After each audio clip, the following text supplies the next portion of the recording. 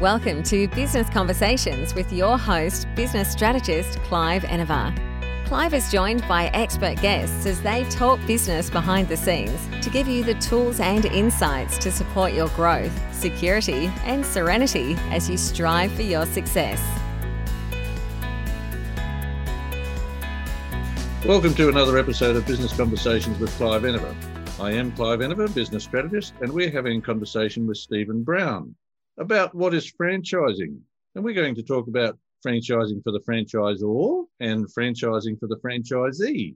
Stephen Brown is a highly experienced lawyer with an extensive knowledge in all aspects of business and commercial law. He has an intimate knowledge of the corporations law and the Australian Securities Exchange business and listing rules. He's involved in corporate structuring, compliance, corporate takeovers, company floats, the preparation of prospectuses, employee share schemes, and advising on directors' duties and insolvency and securities law practice. Hello, Stephen, and welcome.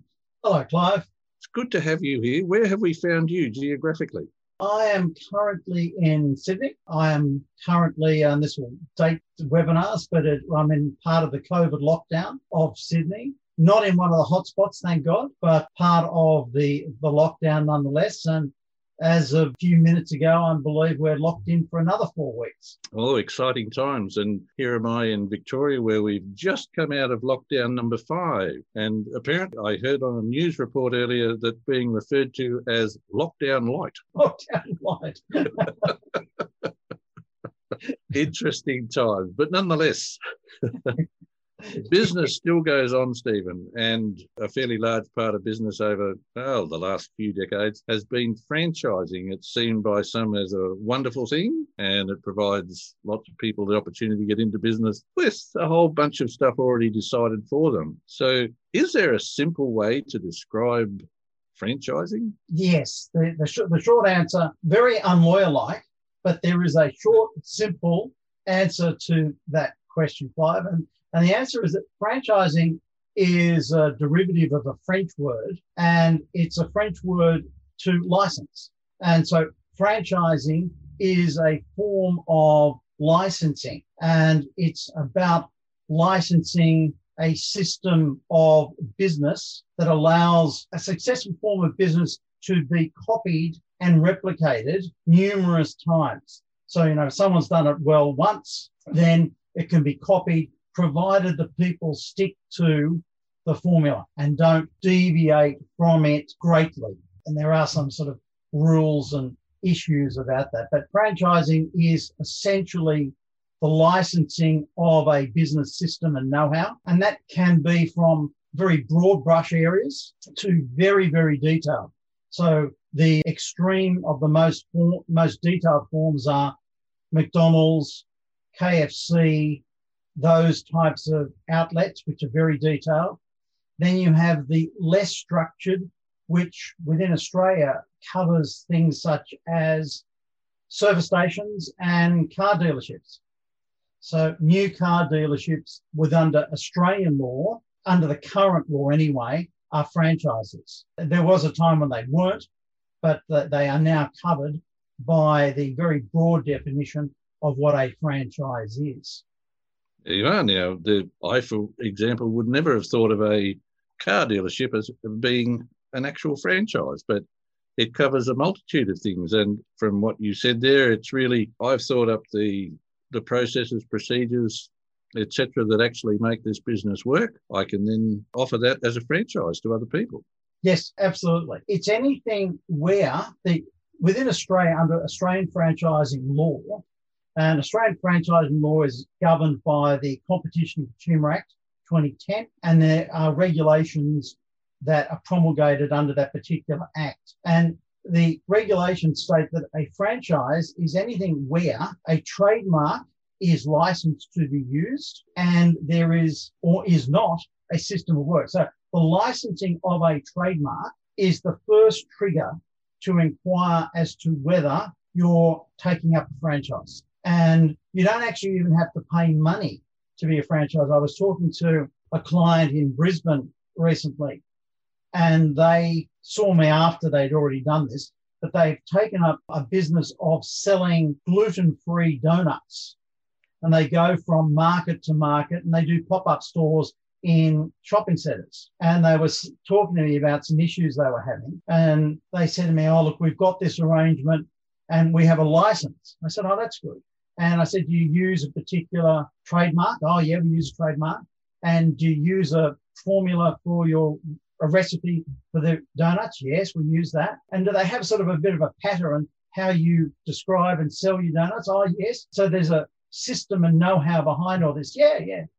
I said, you've got a franchise. And I said, oh, no. The people that we paid this $36,000 to said it was a license. I said, well, it is. Franchise is just a French word for license. And under Australian law, where you've got a system of work, you've got an associated trademark, and you are paying money, and you're also paying ongoing money because they pay ongoing payments for the raw materials to make the donuts. That's a franchise system. And without the licensor, the franchisor, complying with the franchising code, you're not bound by this document. Now, if you want to be bound, that's fine, because if you're getting some benefit out of it, which they believe they were, then that's fine. But they can't hold you to it because it's not enforceable by the licensor.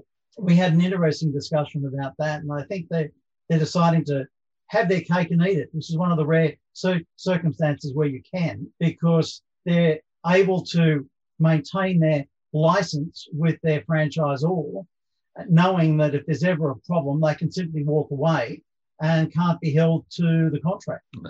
This is very interesting. So we've had a look at the broad idea of what a franchise is. Shall we look to, where will we look first? Let's look to the franchisor. So I've come up with a U-Butte idea. It might be making donuts, but whatever it is, I've put the necessary bits and pieces in place. What's required, Stephen, as a franchisor? The legal requirements that you have a prior disclosure document, and that document sets out who you are, who the franchisor is. If it's a company, who are the individuals behind that company? What skills and experience have they had in the franchising business? What skills and experience do they have in business in general? The outline of the term for the franchise, how long is the term for? 3 years with 2 3-year options, whatever that is. Are there requirements to buy ongoing goods or services from the franchisor? Is there a requirement to pay fees by way of licensing or royalties, which are they sometimes known as, marketing contributions? Do you have to take a lease from the franchisor? So the franchisor needs to have a prior disclosure document. Now, that prior disclosure document is based upon the franchisor has to work out what type of franchise they're wanting to license. So they ought to, for their own protection, have a trademark, McDonald's, KFC, whatever, so that when they license it, they can keep uniformity throughout the entire network. There should be a procedures manual. When should stores open? How is cleaning to be undertaken? How are machines to be maintained? It can go down to the level of how you welcome customers into your store. Do you want fries with that? And they're all part of the standard operating procedures of the franchisor. So before you're going out franchising, you've got to have that in place. This is now a personal view of mine. There's no legal prohibition on a franchisor having one store, then franchising out another store. However, I find that can be very dangerous because within the franchising code, where a franchisor makes future predictions about revenue, the onus of proof falls upon them to justify how they came up with making those pronouncements rather than the franchisee being buyer beware. And that can be very onerous because if you've never operated a business in a different location, it just may not work there. A franchise that a client was involved with was making a cross between, they were South American cronuts, and they were a cross between a donut and a croissant.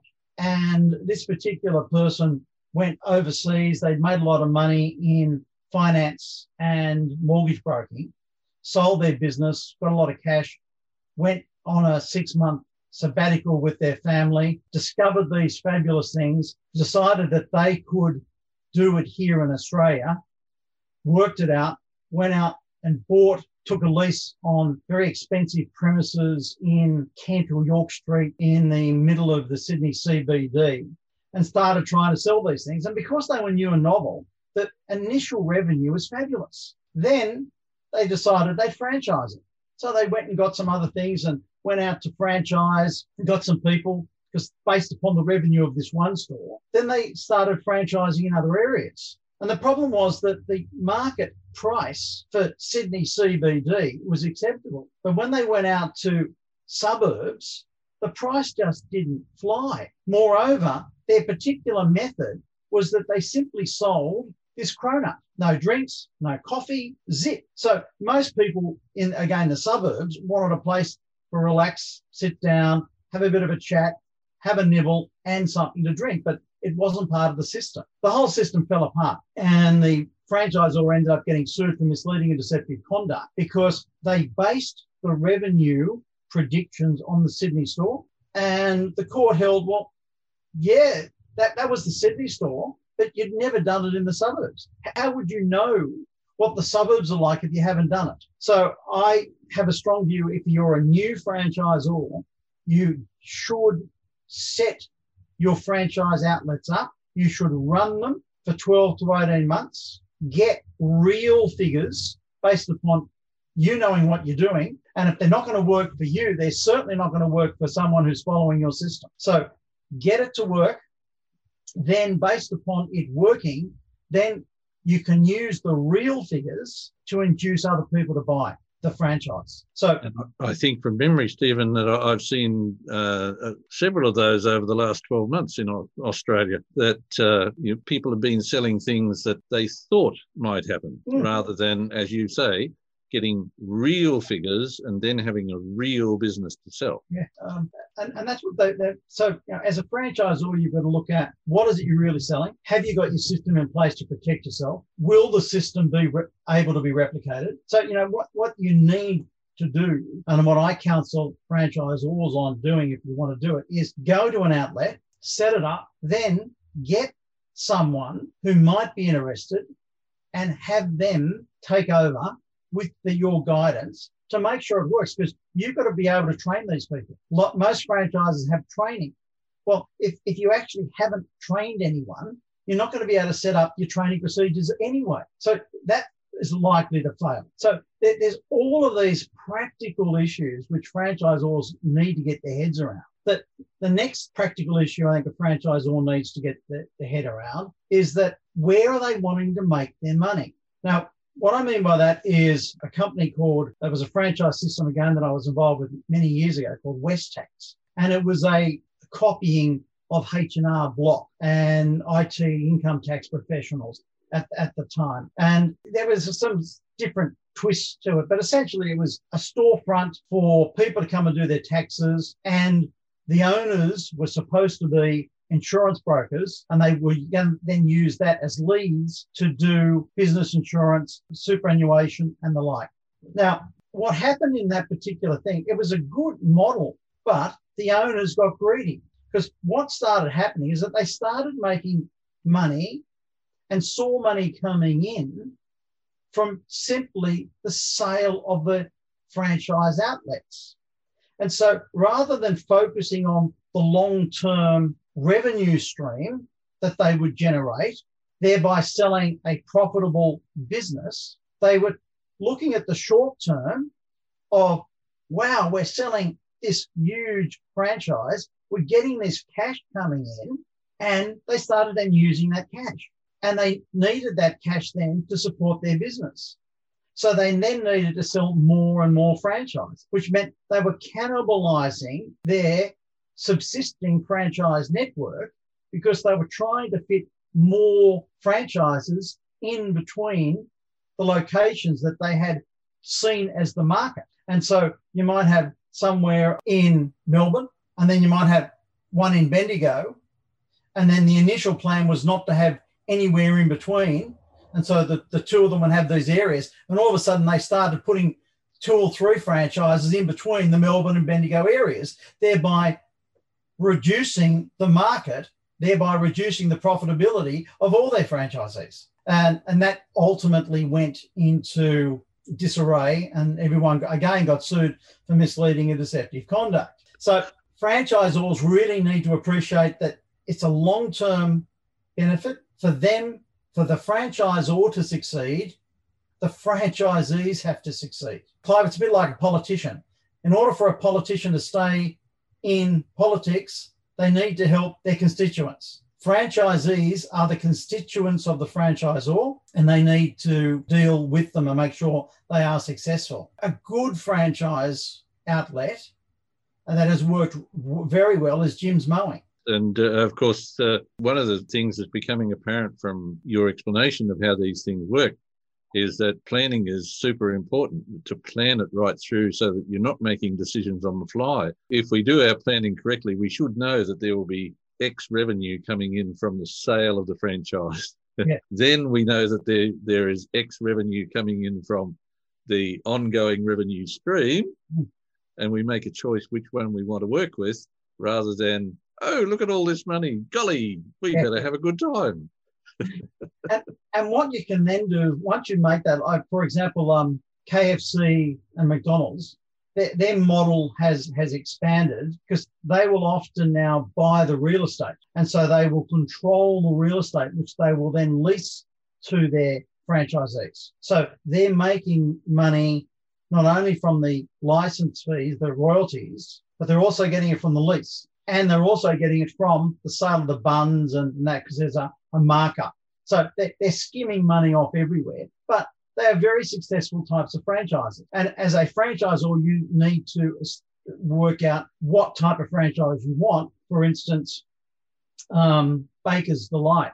They have a twofold model. When they initially go into an area, they want to secure the premises, because they don't want the franchisee at the expiration of the franchise term, if they don't renew, to maintain the location as a bread shop, but under a different name. So in order to secure the location, the franchisor has to have on its books that contingent liability of the lease for the particular premises. So KFC, McDonald's, most of the big ones will do that. A lot of startup franchisors don't have the financial capacity to take on multiple leases. Therefore, they let the franchisee do it, which then puts them into a difficult situation if, one, the franchisor doesn't renew, or two, if the franchisee doesn't renew. So as a franchisor, that's another issue that you need to have a regard to as part of your planning. Yes, and the planning again is the important thing, because if you get your planning right, you know what's involved. You can see, hang on, we're going to be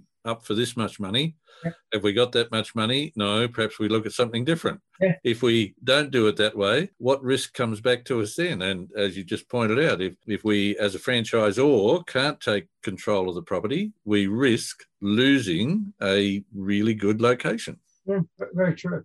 And you've got to therefore look at those things and plan for them. The last thing in a discussion like this that I think is crucial for a franchisor or someone considering being a franchisor to appreciate is that they need to spend money on doing psychoanalysis of their prospective franchisees, not to find out if they are paranoid schizophrenics or if they are psychopaths. Although, a lot of CEOs apparently are supposed to be psychopaths, and so you may think that's a good thing. But quite the reverse. What psychological studies have proven is that the most successful franchisees are ex-military people and public servants. And the studies reveal that is so because both of those classes of person know about following rules, but having sufficient personal initiative to work within the rules without trying to break them.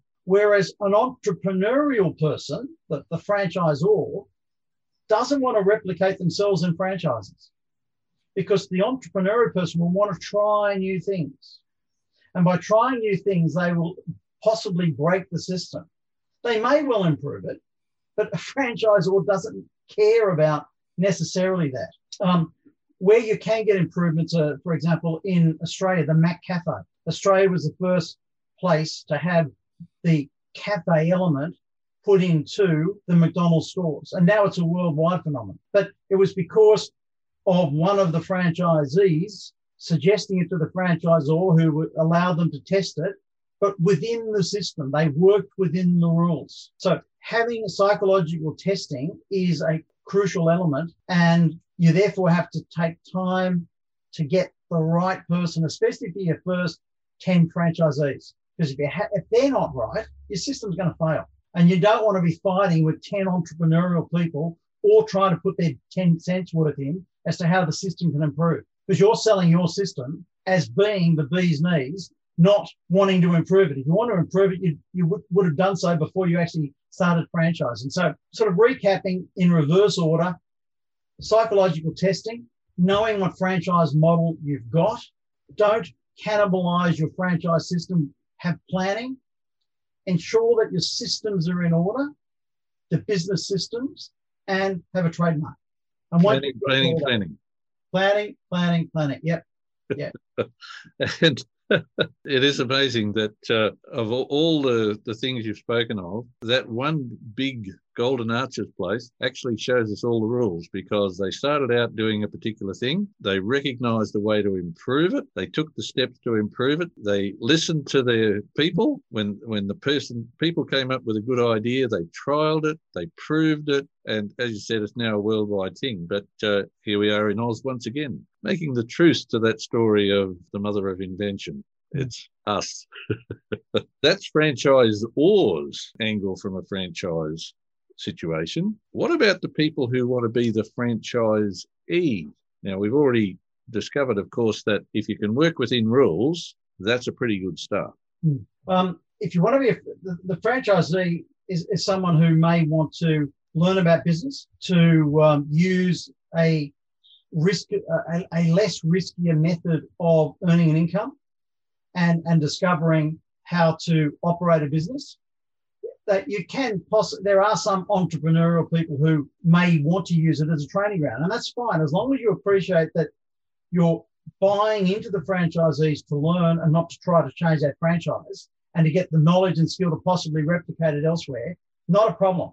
So I don't say to an entrepreneurial person, don't buy one, but appreciate that you may not make the same returns as you do if you're doing it yourself. So think of that. Follow the rules. If you've got a good idea, you've got to work with the franchisor. Ensure you have the product disclosure document. You must have that document 7 days before you sign up on the franchise. Make sure that the franchise agreement mirrors the terms and conditions in the prior disclosure document. I encourage all franchisees, prospective franchisees, to contact old franchisees and current franchisees whose names will be in the prior disclosure document. I also encourage them to ask the people that they talk to whether they know of anyone else who might not be on the list to have a chat to as well, because that's an important thing to do, to talk to people that haven't been recommended to talk to. Have a look at any court cases that the franchisor may have been involved with and find out who the counterparties were and have a chat with them, call them and find out. Then have your accountants go through the figures, especially if there's been pronouncements of what you're likely to return. So my recommendation as a franchisee is best to buy into an existing outlet, not do one from scratch, because if you're doing one from scratch and you've never done it before, you're not really going to know whether that idea will work in that market or not. You may think it's the best thing, but it just may not work. If you're setting up your own business, you're always taking a punt.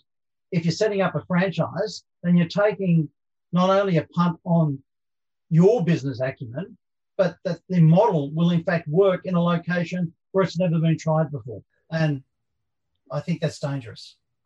Absolutely. And at the risk of frightening a few people away from getting into business, which we don't want to do, other than to encourage people to plan, prove that things will actually work. Whilst I don't know the figures on specifically for franchise situations, in Australia, 65% of businesses fail within the first 3 years.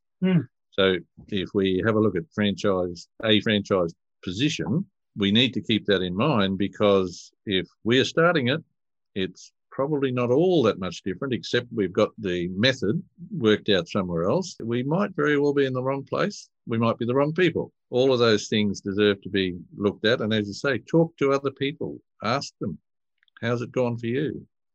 Are you still there? Absolutely. It's very important to work that out. But look, they're very, very successful franchise, again, as long as you stick with the rules. Now, I'm not getting any kickback or any rebates or any of these franchisors that I'm talking about. In fact, there are some negatives that I find with Jim's mowing system. The Jim's mowing gives you an area and you are to build it up. Once though you reach a particular number of clients, you can no longer take on any more. These new clients have to be hived off to another franchisee. Now, the explanation is that Jim's mowing has worked out that an individual cannot market or service adequately any more than this number of people. Therefore, your fees therefore are going to be capped. Your revenue from a Jim's mowing won't increase. Now, there are reasons that if you can maintain that by putting staff on, they will let you keep the additional clients.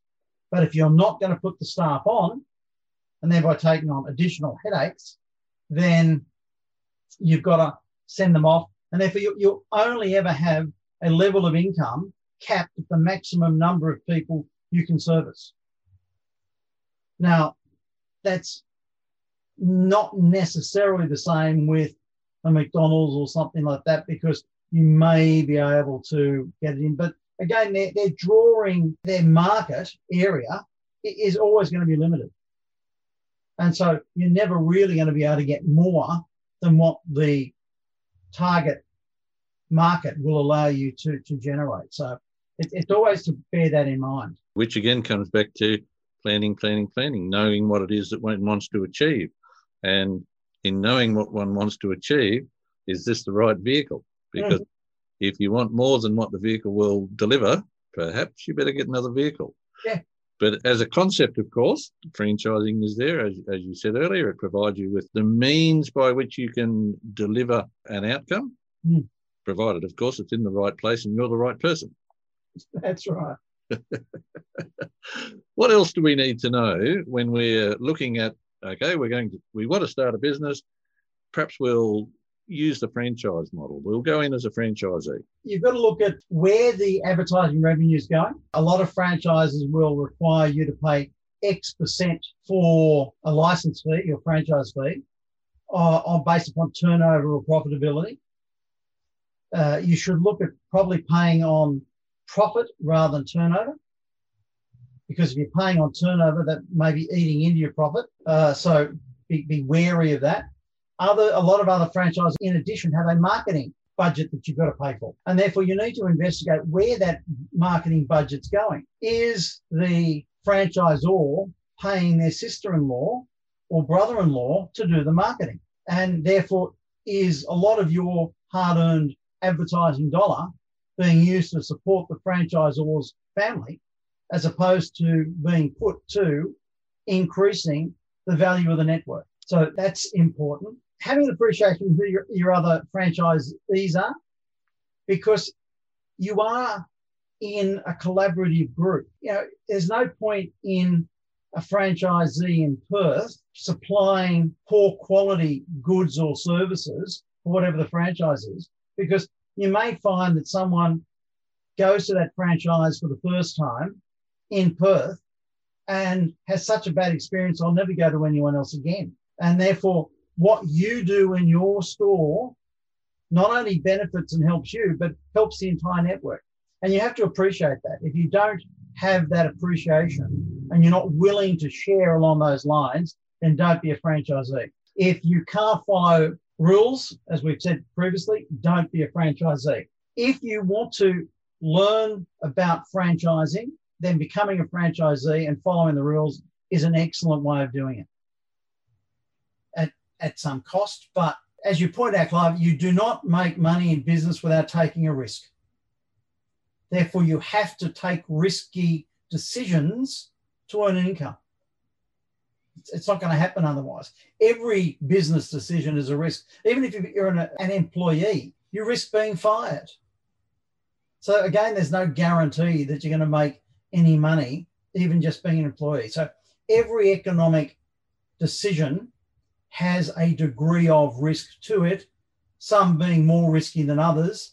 But generally, the theory is the higher the risk, the higher the expected return. Yeah, and the shorter the time it takes to find out, as a rule, which is handy regardless of which way it goes. Again, we're coming back to planning. And of course, if anybody out there is thinking about getting into a franchise, Stephen's obviously a man, he knows about this. We'll talk soon about how to get in contact with Stephen. But a lot of people in business, I've noticed through the years, Stephen, take their time about figuring out whether or not you should actually set things up on a legal footing. I know this is stepping a little bit away from franchising. We'll come back to it shortly. When should a person do that? Is this a little bit like when should I plant a tree?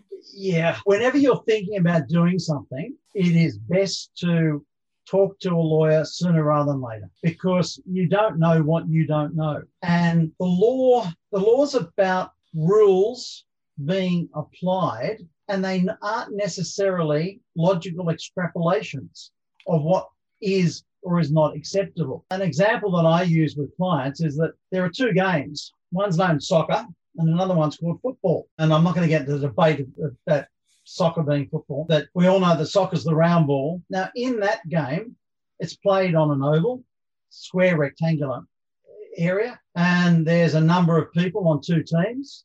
And the idea is to score points. 10 people on one team can't touch the ball, and then one, the goalie, can. Similar game or similar principle is that of football, whether it's league or union. Idea is to score points on a rectangular field. Indeed, a rectangular field of the same dimensions as a soccer field. But in those games, each team, every player in the team can touch the ball. What's the difference? There's no logical reason why there are those two positions. The answer is simply they are the rules. And when playing soccer, you abide by that rule. When playing football, you have to abide by that rule. Consequently, as business people, you need to know what game you are playing to understand the rules. We were having a chat, and we won't mention any names of any people, but a person that you know is looking at doing a particular legal arrangement in Queensland. Now, what they're proposing on doing is quite legal. However, because of the particular way they wish to conduct the business, it's not able to be leased. They will have to have border or lodger agreements. Once they do that, they go under the Queensland residential tenancy law. Even though they're not tenants in the sense of a lessee, they are tenants in the sense of a border or lodger using premises in a shared manner. Under that Act, there are particular forms of border and lodger agreement which must be adhered to. So you have to use what the Act specifies. Moreover, if you're going to be having boarders or lodgers who are NDIS participants, and I don't know the answer, but I know in New South Wales, where two or more NDIS participants are the boarders or lodgers using shared accommodation, the premises have to be registered under the Youth and Community Services Act of New South Wales. I'm therefore presuming that a similar registration system will be required in Queensland. So we have a situation where a person wants to rent out space, and therefore the logical extrapolation is, well, we just rent the rooms out as you would with normal people. However, because the particular market that's being looked at, they're not abnormal, but because they have special needs to be considered, then registration is required for this particular premises, and particular contracts need to be adhered to. But the logical extrapolation is you wouldn't think, oh, well, you need any of that. But the rules of playing within the special disability space get changed. And therefore, you have to abide by those rules, not the general rules. And so it's the same as franchising. If you're going to be a franchisor or franchisee, got to understand the rules. As we said at the beginning, car dealerships are technically franchises within Australian law. And therein, of course, lies the truth of this whole thing. We need to plan, and we need to talk to somebody who actually understands the rules, because for us lay people, those rules can get a little bit overwhelming perhaps, but also we might understand the basics of it. But as you pointed out with the football and the soccer, lots of things are the same, but lots of things are different. And why would we go to a lawyer? Well, for example, I have in front of me a list of academic articles and books written by one Stephen Brown, and I've got 15 in front of me, and I don't know that I've got them all. And they cover a multitude of things. So this is why we go to lawyers. And for anybody that didn't know, what's the best time to plant a tree? 30 years ago. What's the second best time? Now. If you're in business and you haven't had a lawyer draw up all the appropriate documentation that you probably should have, go and see one. If you're thinking about getting into business and you think, oh, well, I'll talk to a lawyer later because they might cost money, let's not talk about what it costs if you don't pay them and you don't have the right materials. Go and see one now. Get it all sorted so that you know what you're stepping into. So what else should we be familiar with, Stephen, about franchising, whether we're franchisors or whether we're franchisees? Answer to that is the same answer you'd give any business person, which is by being in business, you're going to have employees. So you've got to have some knowledge of employment law because you're going to be employing people and terminating people. You're going to have some knowledge of workers' compensation because if you've got people employed, they're going to do stupid things and they're going to get injured. You're going to have some knowledge of insurance because you're also going to have people who are called customers who will come and trip on your fall. And so having public liability in especially a food outlet is crucial. You have to have an understanding of work health and safety, not only for your employees, but also your customers. And that's where a good franchising system like with, again, McDonald's come back to, will have in their standard operating procedures how many times a floor must be cleaned, when are the coffee machines clean, when are the toilets clean. It goes down to those details. I even understand that you have to take outside temperature readings for McDonald's stores, and that data goes back to McDonald's. Then they analyse what people are eating with the wind conditions and the light conditions and the time, and then they factor that in.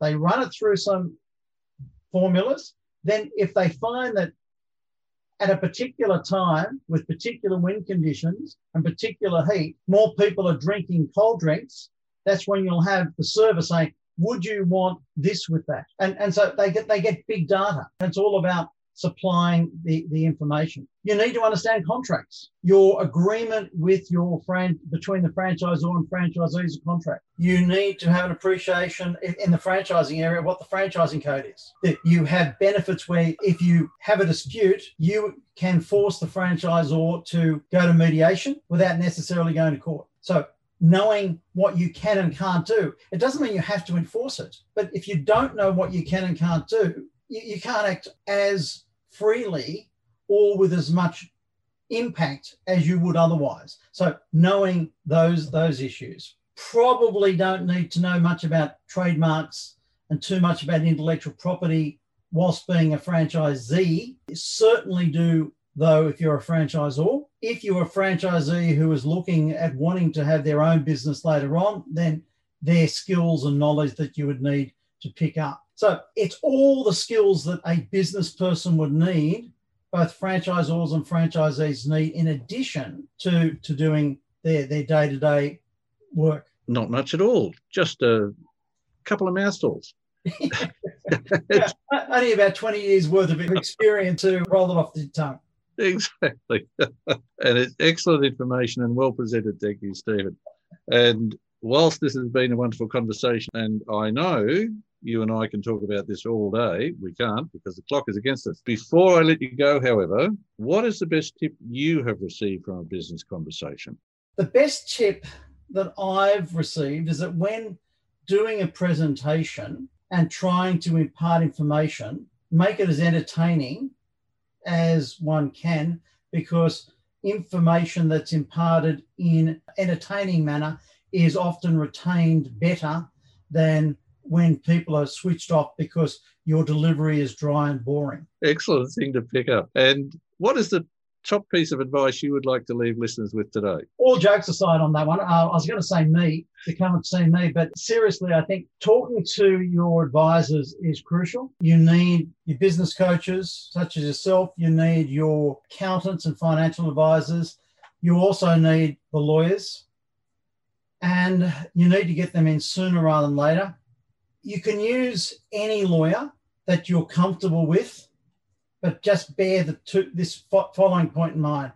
If you go to an expert, you're going to be paying more money because they've got years of experience and they will cut to the chase, and therefore they will charge you for the years that they've got the experience, but you'll get things done properly, quicker and sooner.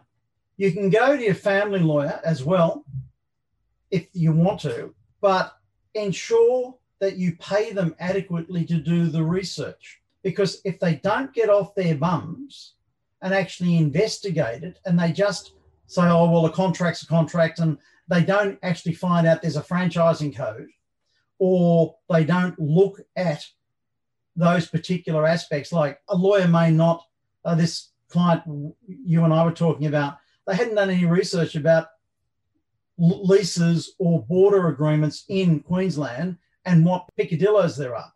And therefore, I wasn't aware of that. I was aware of New South Wales, but I had to do research. And that comes at a cost because it's got to be charged for. Lawyers, advisors, your time is like a taxi. If you've only got 24 hours in a day, therefore your time is capped. If you're not generally working 24 hours, so it's capped even less still. And if you're doing work that takes 2 hours and you're not charging for it, then you'll never get that time back again. So even research that your advisors do need to be paid for. And you've got to agree that just like you're as a business person want to be paid for the goods and services you provide, you've got to want to pay or be prepared to pay for your advisors.